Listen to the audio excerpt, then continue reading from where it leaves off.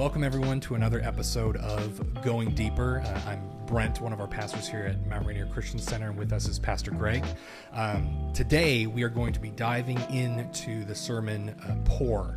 We're going to be talking about how God calls us over and over again to be aware of and to show love to the poor and the disadvantaged. And in today's episode, we're going to go a little deeper into that idea to learn even more about what it looks like for you and for me in our lives. So, without further ado, early on in the sermon, we hear that it's built into us to constantly want to ask why, right? Is it okay for us to ask God why? God, and when we do, what please. should we expect from him in response? That's a great question. And I cannot say strongly enough or with greater enthusiasm, God delights in our asking questions. He thrills to it. Jesus said, seek and you'll find, ask. And, you know, the invitation to ask and question is profoundly embedded in the Bible from A to Z. You know, we find back in Job, Job is just questioning God to the hilt. And his friends eventually get to the point where they say, well, you really shouldn't do that. And God shows up and says, not only should he do that, you need to apologize for telling him he shouldn't, And I love Proverbs tells us that it's the glory of God to conceal a thing and the glory of man to search it out. And what that means, to just kind of put a word picture on it, is, God's like a parent who wraps up presents and then thrills to watch us open them. So asking why is fundamental to loving God with all your mind. And I would encourage anybody and everybody to ask every question of God, that you can possibly come up with. He loves it. Yeah. There we go. Up next, we know from his word that God is present in the poor and the needy. Yeah. Does this mean that those of us who are poor and needy are experiencing God more than others? No, that's a great question. No, actually, it doesn't. Now, it means we have easier access to virtue. That's a subject for another time. James is going to talk about that. But no, it means that we who have the opportunity to help the poor will experience God in our doing so. Okay, so that's the idea. So the exhortation isn't directed to the person who is poor. It's directed to those of us who have the opportunity to help. And he says that's the way that it works. So no, it's not that they have a greater experience of God, although, in certain circumstances, somebody may, if you've got so much money that all you're ever doing is managing it, you never get a chance to explore it. But no, fundamentally, it means that those situations give us an opportunity to experience God by helping. Yeah. Got it. So then, we know God is our provider, and we spend some time in the sermon talking about how we as people of God ought not to worry about having enough, right? We see many scriptural examples of this, with God providing for his people. With consumerism and excess being such a big part of the world that's around us, especially today, when should we start getting worried that we have too much? That's a great question. I think C.S. Lewis said it best. He said, your giving should pinch you a little.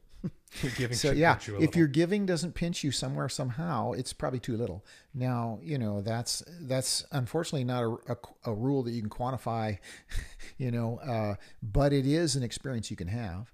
And if my giving never causes me to, stretch a little, to reach a little. And that goes to the larger point of the message, which is God uses giving to grow our faith. Yes. His ultimate point in giving is not to get us to do something. His ultimate point is to get us to learn something. And that is that when we give, God meets us in it. So, yeah, I think you sort of answered the follow-up there, which is, should we be worried about finding the sweet spot, that perfect sweet spot? And there isn't one. There isn't one. So, so it should pinch you a little. That's a good thing to latch onto there. All right. So moving on, the sermon mentions Matthew chapter 6, verse 21. Yeah. For where your treasure is, there your heart will be also.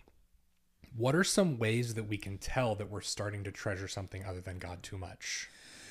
Are there early warning signs? Are there things we can look out for? How do we know that he's in the right place in our hearts? That you're asking that question? Yeah. The asking of the question would tell me that you're in the right place, because there's that desire, there's that want to, there's that that love for God, that regard for God. So if anybody's asking that question, you're already heading in the right direction. You've shared the story before of when you were, I don't remember if this was when you were necessarily a new believer, but somewhere along your journey, you shared the story about you were really into working out a lot. I don't know if that would be similar here to is that something where you felt like God was revealing to you or sort of nudging you that you were beginning to elevate something to a place, or is that a different scenario? No, yeah, I think you're exactly right.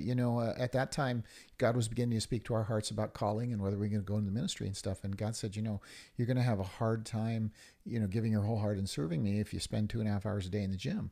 Now, that may not be true for everyone, of course, but it was true for me. And so I sat back and I said, wow, I probably need to care a little less about fitness physically and care a little more about fitness spiritually. And that doesn't exclude one or the other, right? But to put them in their proper place, the Bible's going to tell us that physical exercises have some value, of course, but godliness is of greater value both now and for the world to come. And so, yeah.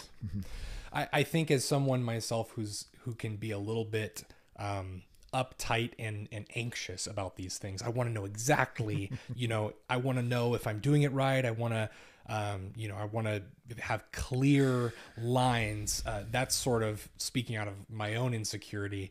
It seems like a certain aspect of this is just being attentive to what God is speaking into our lives. It is. Listening to what he's saying to us. Absolutely. And, one good way to kind of capture this, think of godliness not as a condition or a status, but a direction.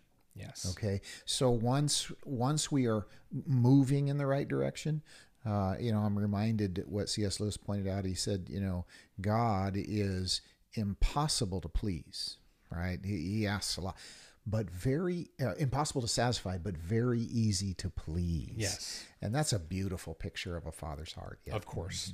All right. So next up, how would we know whether, according to God, we fall on the side of responsibility to the poor or the poor themselves? How is there again, we talk about conditions here, but how do we know when, for someone who really is struggling in that place maybe and can't make ends meet, how do we know if is that a call for everybody, even those who are poor themselves? Well, so where's that line? Oh, yeah, good. I would only say this because I'm limited by what the Bible teaches. Biblically, all believers should find some way to be engaged with the poor and needy. Now, the way that happens, there's a million ways that can happen. And you want it to be unique to your personality. You want it to be, fits your world, how much you have to give or of time or money or whatever. So it's different for every person. But if nowhere in your life you are doing anything to help the poor and needy, that's a danger point. That's a danger point. And it's interesting. You wisely point out the difference between responsibility versus the poor themselves. Sometimes we fall into the trap of thinking that doing something for the poor is the most important thing of all. But God's word said it isn't. 1 Corinthians 13 tells us, if I give all I possess to the poor and surrender my body to the flames, but have not love, I gain nothing. So we should all be engaged in the poor, but the more important thing is loving people, right? The same kind of thing happens when that woman pours out that jar of very expensive perfume on Jesus' feet. Some of the religious crowd says this could have been sold and the money given to the poor, as if that's always the better thing. Jesus says, no. What she's done is beautiful. She's worshiping me. She's expressing her heart to me. So our involvement with the poor needs to flow organically, naturally out of who we are.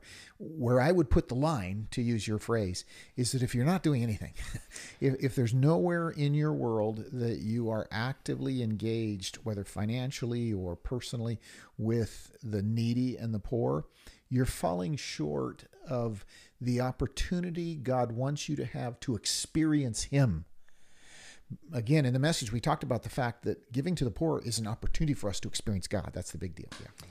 So I can't help but think, and maybe there are others who this comes to mind. the rich man who approaches Jesus, and then Jesus tells, give everything that you have to the poor. What's happening there in that exchange that's different? It's a great moment. Notice that's the only person he ever said that to. Yes. He doesn't say that to anybody else. So what he recognized was that was this man's, idol, we would say biblically, his addiction, we might say today. That was his hang up. And Jesus, loving him tremendously, knew, hey, we got to break this biggest part of your life open, because when that happens, then you're going to discover all that God has for you. So, yeah. So in this man's life, his wealth was being treated not like a resource that he wasn't using quite right, and more like an addiction, to even similar to like a drug addiction or pornography addiction. That was what it was occupying in his life. And, we talk about the fact here at MRCC that what the Bible teaches is that money is a tool that God gives us to grow in our experience of him. And there's a lot of ways it happens. It happens when we take our family. It happens when we rejoice and enjoy money. It also happens very powerfully when we give.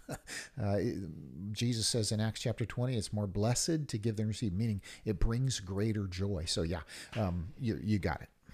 Absolutely. Okay, brings us to our last question here for this episode. If someone is struggling to make ends meet and might be really in that poor and needy camp themselves, what should they take away from this message, this idea, and God's position on this? What should they take from this? It's a good thought. You take away from it a couple things. First of all, understand that God isn't asking us to give as a demand to be met for a religious gold star. Okay.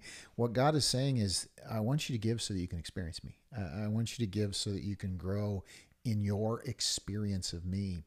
So, we talked about Elijah and the widow of Zarephath. Here's a woman who's, very needy. And yet when God sends Elijah to her, he says, hey, give first, and then God will meet you in the giving, right? And, the beautiful thing about, if we use the tithe as a paradigm, it's not a command, it's a paradigm, it's a tool. But if we use it, if you only have a little, to give a tithe of that, a tenth of that, it's only a little, right? If you have a lot, it's a lot. But it's a sliding scale, just like a father uses with a child as they grow. So, it's a beautiful way to discover what money is really all about.